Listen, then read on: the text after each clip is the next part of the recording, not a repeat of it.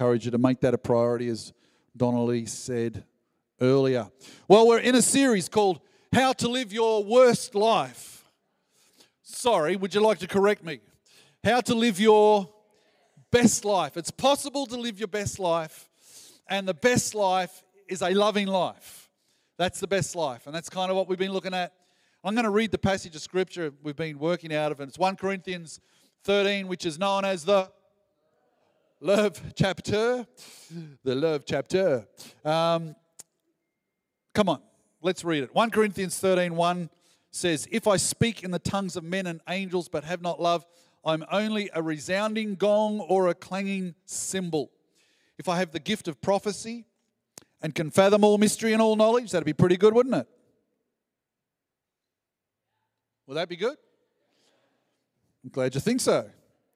If I could have faith that can move mountains, how many think that'd be good? Am I in the right church this morning? It's okay, Paul's not anti-gift. You got to hear this morning. Paul is not anti-gift. This is in between chapter 12 and 14, and it's all about the gifts of the Spirit and the power of God and the miracles and everything that will happen. Who knows that's true? This is not anti-gift, but Paul's saying in the middle of this, if I have all of these things going on and I have not love, I'm a nothing. It's worthless. In fact, it's no indication of what your heart is. It says, and if I give all I possess to the poor, that'd be a good thing to do. Wow. And even die for this cause, surrender my body to the flames, but have not love, I gain nothing. Love is patient, love is kind, it does not envy, it does not boast, it's not proud, it's not rude, it's not self-seeking, not easily angered, and it keeps no record of wrong. Yeah, I can work on those, it's a bit of a steep hill. This love does not delight in the evil, but rejoices with the truth. It always, sometimes protects, sometimes trusts. Who wrote this? It always protects. Man, this is getting hard now. It always trusts. How many know that's really hard right there? It always hopes and always perseveres. Oh my goodness, love never fails. Newsflash. No, love never fails. Now, we've looked at this for the past few weeks. We're not going to go back over it. But I would really encourage you, if you're new, please go back and have a listen. You can listen on the podcast or you can get onto it through the YouTube. But just to get an understanding of the church in Corinth and why Paul is writing this. And this is not kind of like some romantic kind of thing. This was a bombshell to the people of Corinth. And so, the message out of this is that you can do all these mighty things, but if you haven't got love, it's nothing at all.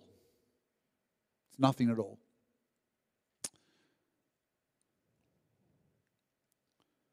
Let me read you a quote from a man by the name of David Koresh.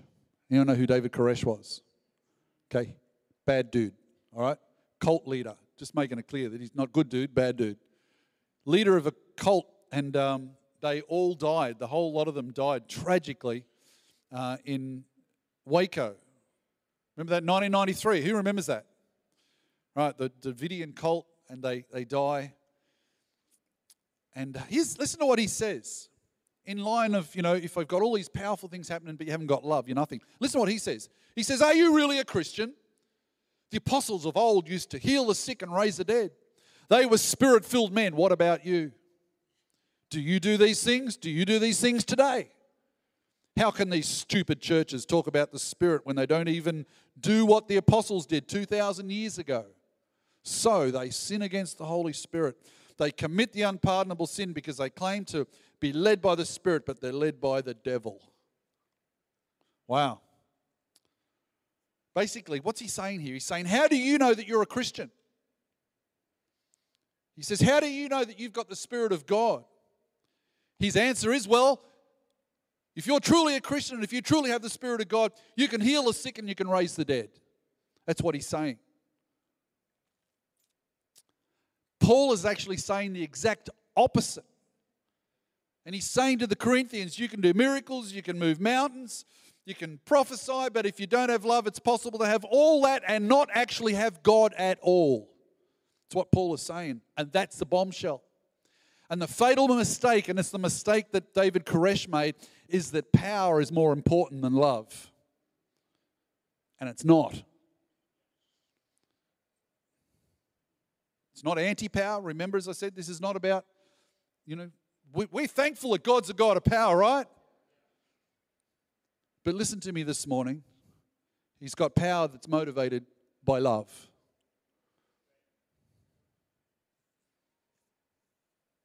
So last week we talked about that we can't give away what we haven't got.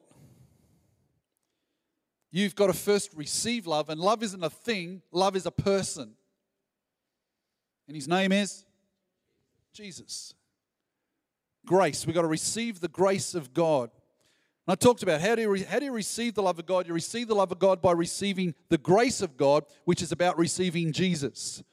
And, we receive the love of God by no longer attempting to justify ourselves, but instead receiving Jesus and believing that He has made us acceptable to God. We don't have to justify ourselves because we've been justified by Jesus Christ. Again, I'm not going to go over that. Listen to it on the podcast. Today, I want to look at how then, we've received the love of God. How then do we give that kind of love? How do we become a person, a loving person? Now, Paul doesn't get us into the loving mode by giving us a checklist. He doesn't say, now this is how you become more loving. You should be patient. You should be kind. You should be gentle. Instead, he shows them what love is. He confronts them with love. And you can see that in the way he's writing. He holds it up and he says, this is what love is. This is what love is. Love is patient. Love is kind. Love is gentle. Love is, who can see that? And so Paul is not saying this is what you must do. Instead, he's saying, hey, look at love. Let me show you. And run into it, collide with it, and encounter love. That's what Paul is saying. And it's only then when you encounter love that you will become more loving. So how do we become more loving? Well, number one, and we've sort of already partway there, you've got to see love. You've got to see it. And Paul personifies it in verse 7. In verse 7 he says, we've already read it, but let me read it to you again. It says, love, and obviously he's talking about Jesus here, because he says love always protects, always trusts, always hopes, always perseveres, and there's only one who's ever done that, and his name is Jesus. We only have to look at Jesus on the cross. Let me take you back there for a moment of where we were last week, and we see that love persevered. Jesus persevered. He even went through the cross. Love endured all things. Aren't you glad about that this morning? Love endured all things, and that's Jesus. Love hoped all things. Love never gave up hope. And we heard it this morning in Hebrews, that for the hope set before him, Jesus endured the cross. What was that hope? It was you and I, that we would love him. And he still has that hope today. He still has that hope. And he has hope for people who don't even know his name yet. He has that hope. And so he had that. He always hoped. And listen, here's an amazing one. He always trusted. I mean, listen to Jesus on the cross. Is there doubt? Is there a sense of despair in his voice where he says, my God, why have you forsaken me? Who can hear a question in that? And yet, he says, Father, now there's a word of trust. Father, into your hands I commit my spirit. He trusted. So Paul is talking about Jesus. He's personifying love. In fact, then it culminates with this: love never fails. Never fails. So you've got to see that. So firstly, you've got to see love. And we see it in Jesus. We see it personified in him. So what next? Well, you've got to see it. And then you've got to let that love, listen to me carefully. Can I just say right up front, this is probably one of the hardest messages I personally feel like I've ever preached. Because it's so jolly confronting. Because we have to let that love of Jesus then confront us. one of my preaching mentors, a man by the name of Tim Keller, he says it this way. He says, let that love judge you. Be judged by that kind of love. Now you go, okay, love is patient, love is kind, love is doesn't envy. Oh, I can work on that. But when it gets to love always hopes, love always protects, love always perseveres, love always trusts, and for goodness sake, love never fails, that confronts me. Because I don't know about you, but I have seen what I thought was love fail many times. I have seen what I was told was love. We love each other. I have seen what I was told was love fail many times. And in my own life, I have seen what I thought was my love. I have seen it fail and come up short many times. Do I have any friends out there? Do I have anyone else out there? So either this isn't true, love never fails. Well, it does. I've seen it fail so many times. So either this isn't true and Paul is writing something that's simply not true, or what I thought was love isn't the love being talked about here. You see, that scripture says love never fails. Never. I looked it up in the original. Do you know what never means? It means never. I know. Astounding. Let me expand a little bit. It says not even at any time. Love, not even at any time, fails. Fails means be driven out, to take no effect, to fall away like petals off a dying flower. Love never fails. So let's look at the first word, which is love never fails. And if you look at the meaning of that word, love, okay, I said love is not a thing, love is a person. But the meaning of that word, love, is exemplified and personified in that person, Jesus. You see, we have one word in our language. For some of you, this is old news. Well, just enjoy listening to it again. If this is not, this will explain it to you. We have so we use one word in our language for love, and it covers a whole range of things. In one breath, we can say, I love my wife, I love my kids, and I love my dog, and I love my car. I love my job, I love my house, I love my pet chook. We use love for a broad range of things, right? And it covers a whole lot of dimensions. I love that. Well, in the Greek language, they have three. Well, they actually have four, but there's three main ones. And they are these three words: eros, phileo, and agape. Eros. Many of you would have heard that word before. It's where we get the word erotic from. And it means romantic love. It's sexual love. It's intimate love in a physical sense. Eros. Now, let me ask you the question. In our culture, when you hear about love, what is the word that most often would exemplify love that we hear about in our culture? Eros. You can say it. You're allowed to say it in church. Eros. You're not going to get struck down by lightning. All right? God created this stuff. All right? So it's all good. God created us with, one of the proofs of his love is he created us with the ability to experience pleasure. That's a proof of God's love. So it's okay to say it. Everyone say Eros. All right. Okay, good. Feel better now? Okay. Anyone getting a bit hot under the collar? Let me move on. Here's the thing. You see, if you see a movie and someone says there's a bit of, romantic love, Eros, pretty well straight. So I love you, and then next minute there's a bedroom scene, right? That's a thing that you see, and that's the most highlighted thing in our culture when it comes to love. Eros. Question, does Eros fail? Yes, it does. Eros fails. So Eros needs more than just Eros. Eros is great. Eros is wonderful. Eros is God's creation. But Eros on its own fails. What's next? Phileo. Phileo means friendship. We can put that up. Put the next slide up so we can see them down the side. It means friendship.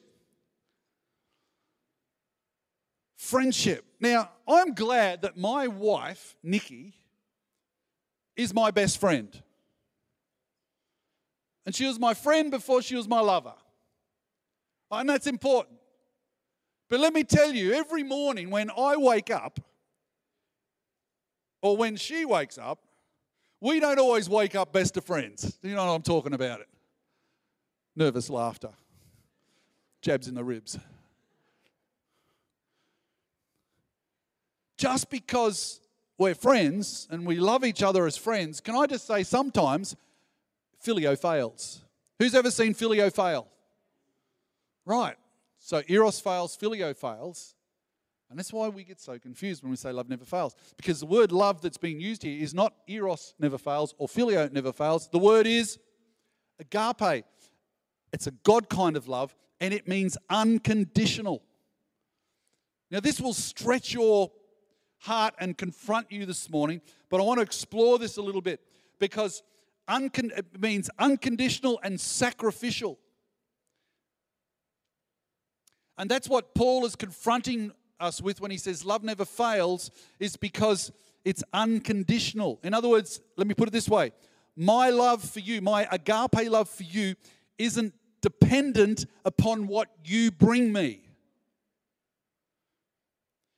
If you love that person because of what they bring you, it's not agape love. It's not God love. And it's not real love. It's not the foundation for friendship and eros. Are you hearing me this morning? And that takes love out of something that's like, oh, feels so good, into something that's gutsy and strong and sacrificial.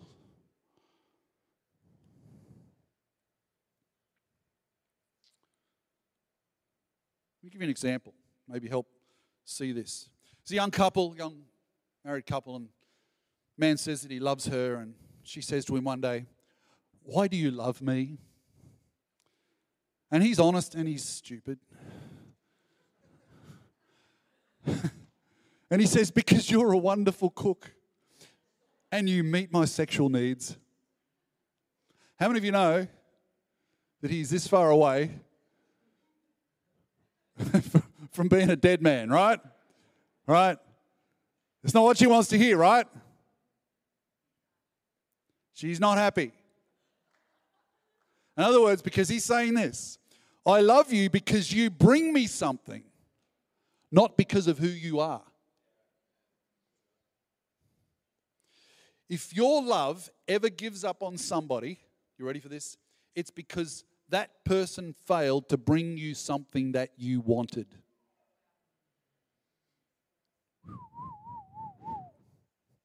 We only give up on someone if what you really wanted was not what they bought you. Sorry, let me say that again. Only give up on someone if what they really wanted was not them, but what they bought you. But if you love them, you would never give up on them. Agape love doesn't love the love that they bring you, but it loves them themselves. Agape love is not transactional. You love me and I will love you. So the biblical definition of agape love, the kind of love that Paul's talking about, is I'm not wanting the joy and happiness the loved one brings, but I'm wanting their joy and happiness. They themselves are your joy and happiness. And to love someone is to love them not for what they bring you, but for just who they are. Your value and delight is in them for who they are. Are we doing okay?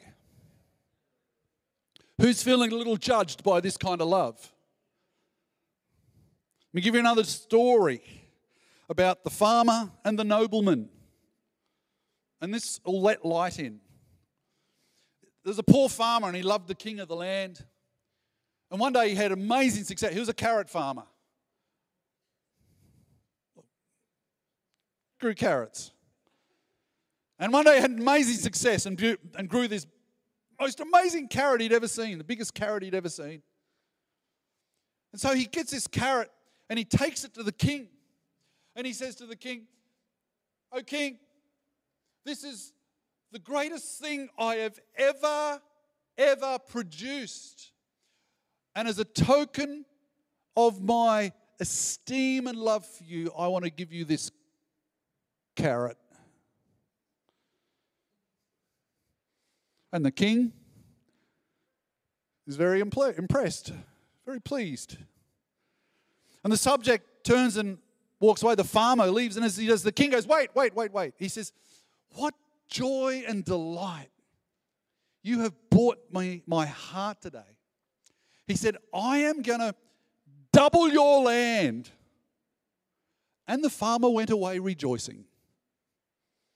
Yay for the farmer. There was a nobleman. He was very wealthy and he had horses. And he hears about this farmer who gave the king a carrot and got twice his land. And he thought, if he got twice of his land for a carrot, imagine how much I could get for a horse. So he takes his horse, it's his best horse, to the king, and he says, "My king, this is the best horse I have ever bred." He said, "Would you please take it as a token of my esteem and my love?" And the king discerned his heart. And the king said, "You disgust me." And the nobleman said, "What? It's a lot better than a carrot." And the king said, "Farmer, the farmer gave me the carrot because he loved me. But you gave me the horse for what you really wanted."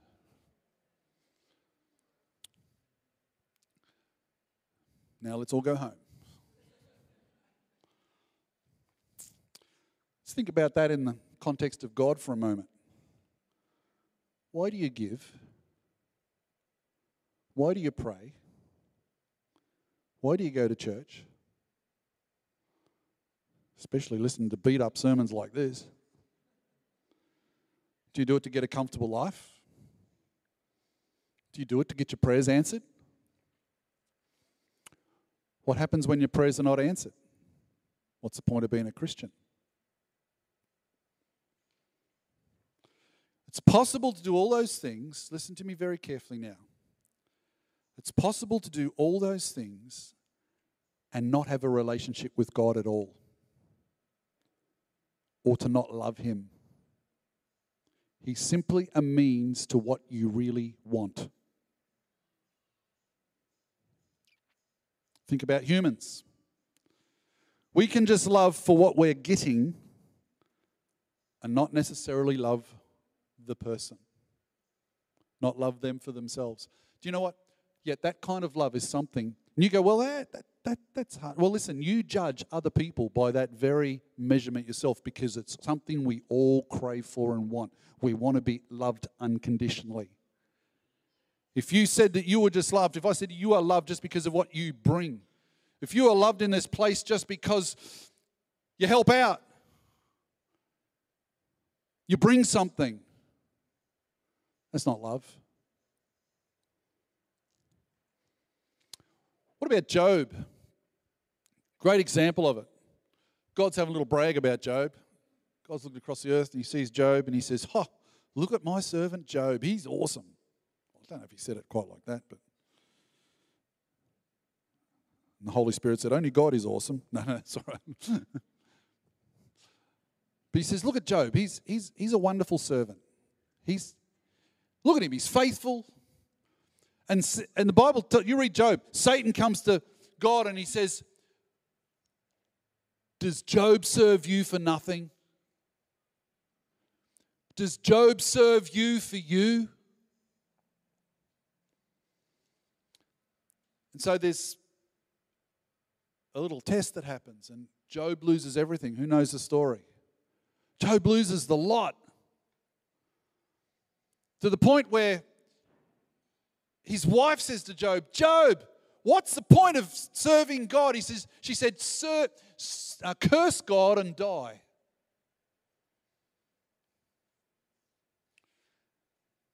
And Job's heart nearly gives out. He comes so close. His heart nearly gives out. Because that's what a human heart does, right?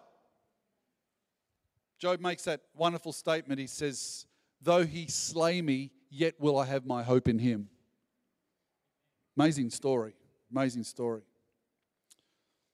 So we treat God the way we wouldn't want to be treated. We treat others the way we wouldn't want to be treated because we all want and crave unconditional love. And while we're on that, let me push this just a little bit further. There's a reason why we value some people and we don't value others. There's a reason why we're attracted to some people and we're not attracted to others. And it's because our heart immediately discerns what we can get out of them. Our heart discerns that if I can have them, I can get this stature, I can get that attractiveness in my life. There's a lot in this for me, and our heart latches onto that. And it's the same reason why there are other people that we don't really value much at all, because we can't see their value because they can't give us anything. And it's because, and we're not patient with them, we're not kind with them. And it's because we don't love people for themselves.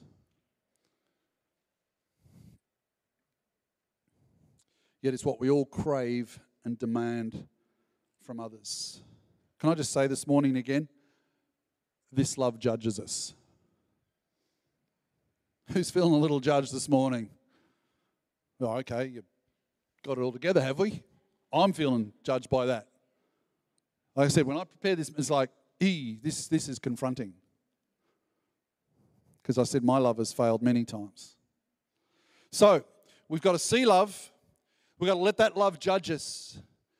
And then we've got to take it to the next step. We've got to, okay, how do I translate that love? We realize that we fall short of that kind of love. Does anyone else here feel that they might not quite measure up to that kind of love? You don't have to put your hand up or bit. So, how do I become a person that can start to love other people like that? Well, here's how. I want to ask you this question. What makes you happy? What do you rejoice over? Because the answer is found in verse 6. Love does not delight in evil, but rejoices with the truth. Rejoices with the truth. Let me explain this.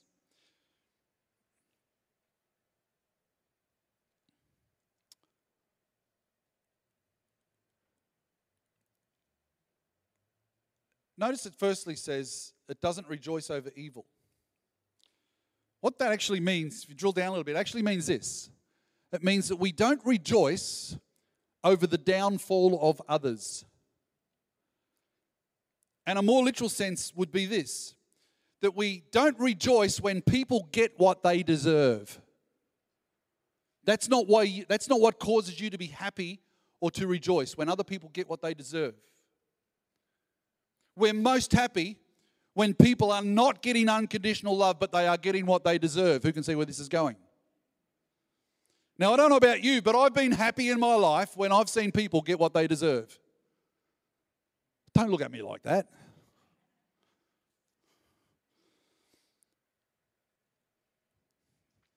I've been happy. I've rejoiced when people who have wronged me have received what they deserve. It's like, yes. Oh, I'm so sorry for you. So what I want to say to you today is you've got to be careful what you rejoice over. So we don't rejoice over when people get what they deserve, because that is the exact opposite to grace, right? Instead, we rejoice with the truth. So what does it mean to rejoice with the truth? And it literally means to sing along. Sing along with the truth. It means the truth is singing a song. And we like the song, and we join in, and we harmonize, and we sing with the truth. We make it our song. It's what we rejoice over. So what is the truth? The truth is a person. Paul is personifying love, and that person that loved is Jesus. And so the truth is Jesus. And the truth of Jesus is that Jesus offers us grace. So we rejoice over the truth of God's grace to us. Colossians 1 and verse 6. This will help. It says, in the same way, the gospel is bearing fruit and growing throughout the whole world, just as it has been doing among you since the day you heard it and truly understood God's grace.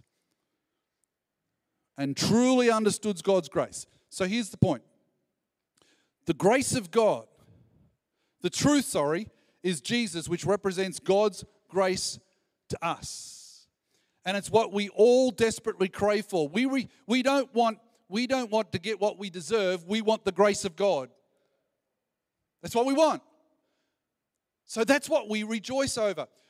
But not just for ourselves. We rejoice just alone about the grace of God. Some people get so uptight and even angry when you talk about the grace of God. Why? Because at times the grace of God is confronting. The grace of God is not necessarily fair. It's not even necessarily just. Because all the justice was already paid out on Jesus on the cross.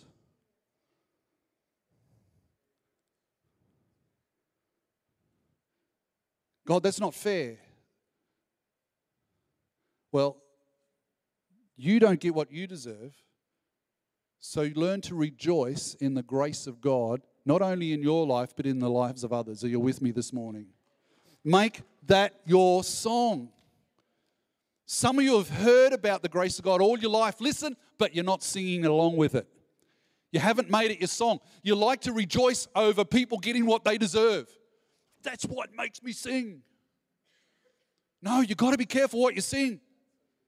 You've got to start to sing about the grace of God and let that start to get inside here, and it becomes transformational in your life, and it begins to flow out into the life of others. And you begin to, the very thing as you sing about the grace of God in your life, you can then begin to understand. And when you're faced with injustice, when you're faced with people who have harmed you and wronged you, you can start to look at it and you say, well, God, you've given me your grace. I offer that same grace to others. You start to make that your song. How many of you need to learn a new tune? Someone said, how do you get to Sydney Opera House? Practice, practice, practice. Never mind, you'll get that.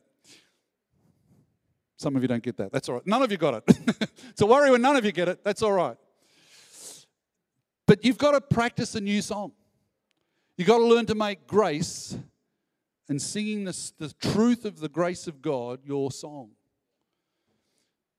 Do you know God even sings over you? Zephaniah chapter 3 and verse 17. The Lord your God, is with you, the mighty warrior who saves. I thought I'd been given the wrong verse. In the first service, I got him, never mind. He will take, listen, great delight in you. In his love, he will no longer rebuke you, but in his love, he will no longer rebuke you, but will what? Rejoice over you with singing. Now listen, I have caused God an awful amount of pain. Don't look at me so holy, so have you. Have you caused God pain? I love what Mark said. The forgiveness of my sin goes back 2,000 years ago to the cross. But my sin, my life has caused God a lot of pain. But God chooses to rejoice over me with singing. He rejoices over his grace of his Son given for me, and he makes that his song over me. And we need to make that our song over others. And when you start to do that, that becomes transformational. It starts to change you because you go from being they got what they deserve to, I'm singing a new song, the grace of God. And you can start to then having the possibility, you can then start to have the possibility of being an unconditional, loving person. But you won't always make it, just saying. But at least we know what we're shooting for. I too reach for what I preach.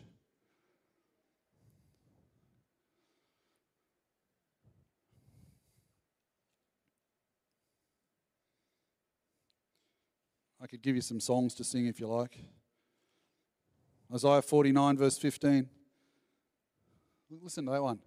Here's a good song to sing along with. Can a mother forget the baby at her breast and have no compassion on the child she has born?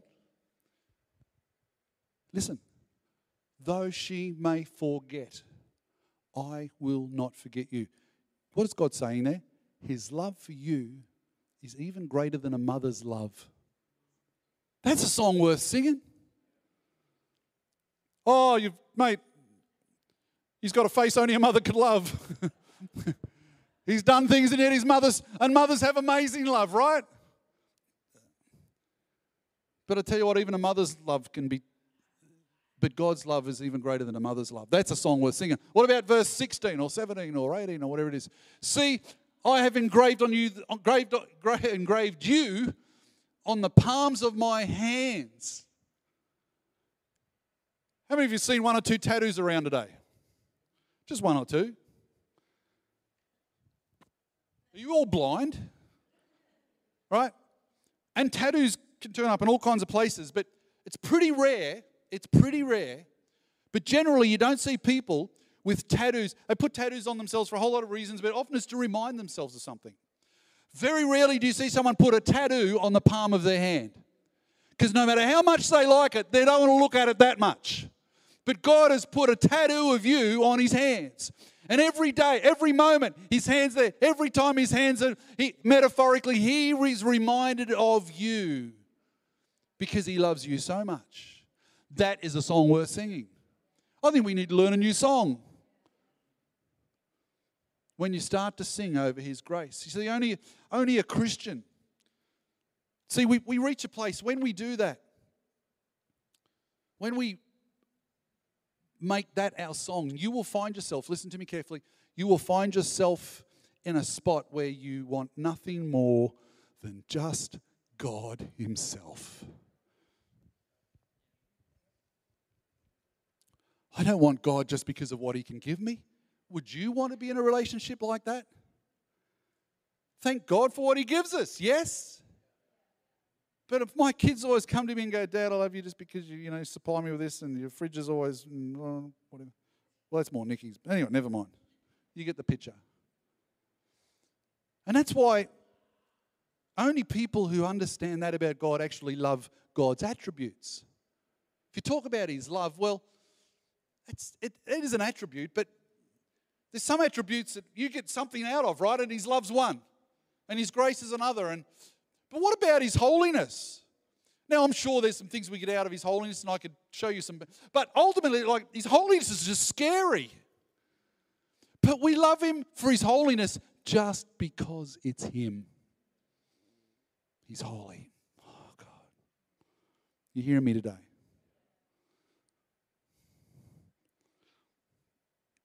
So today, my message is this. Let's not love God like the nobleman, but let's love God like the farmer. And let's not love each other like the nobleman, just because of what they can bring you, but love them like the farmer, just because of who they are. Can I have the worship team come back up, please?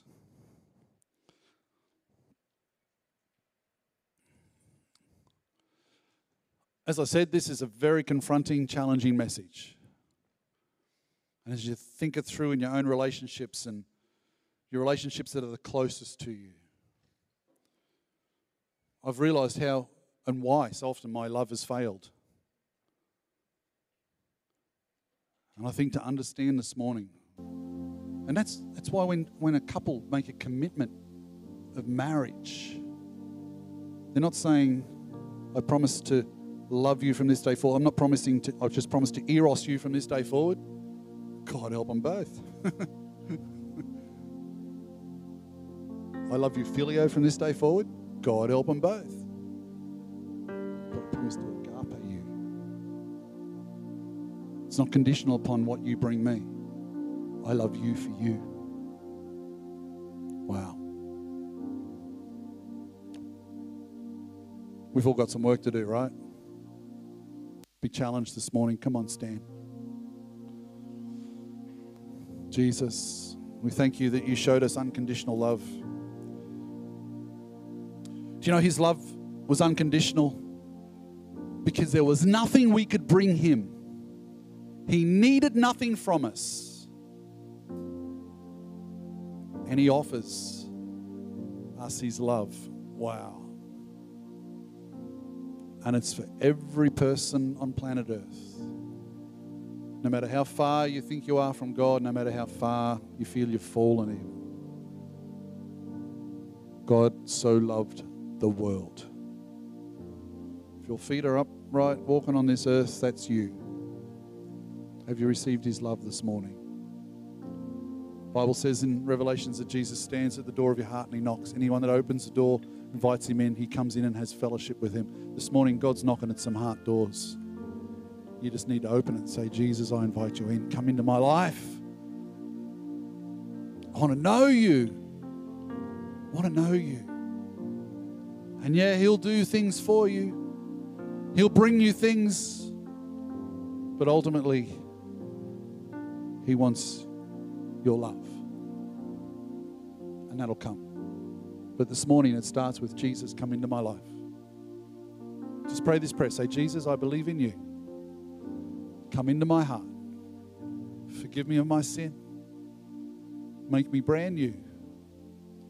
I want to know you as my Savior and as my Lord and as my friend. Amen.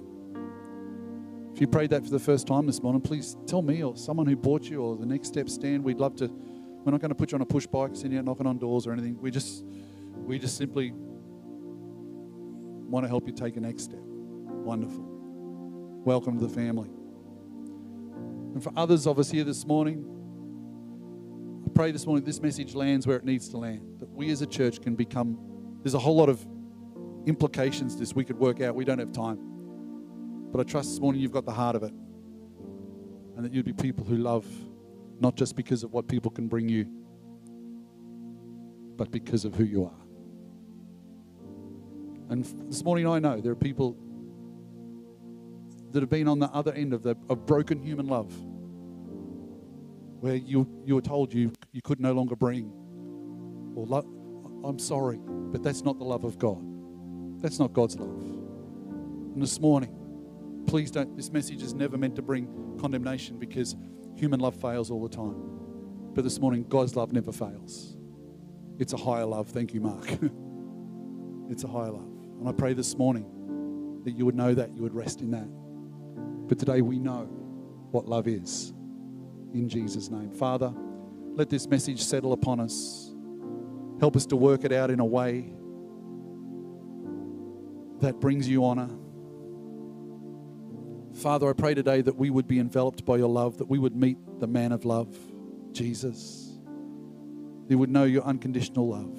We receive it today afresh. And Father, from that, help us to give an unconditional love, I pray. In Jesus' name I ask. And everybody said, amen. We're going to finish the meeting with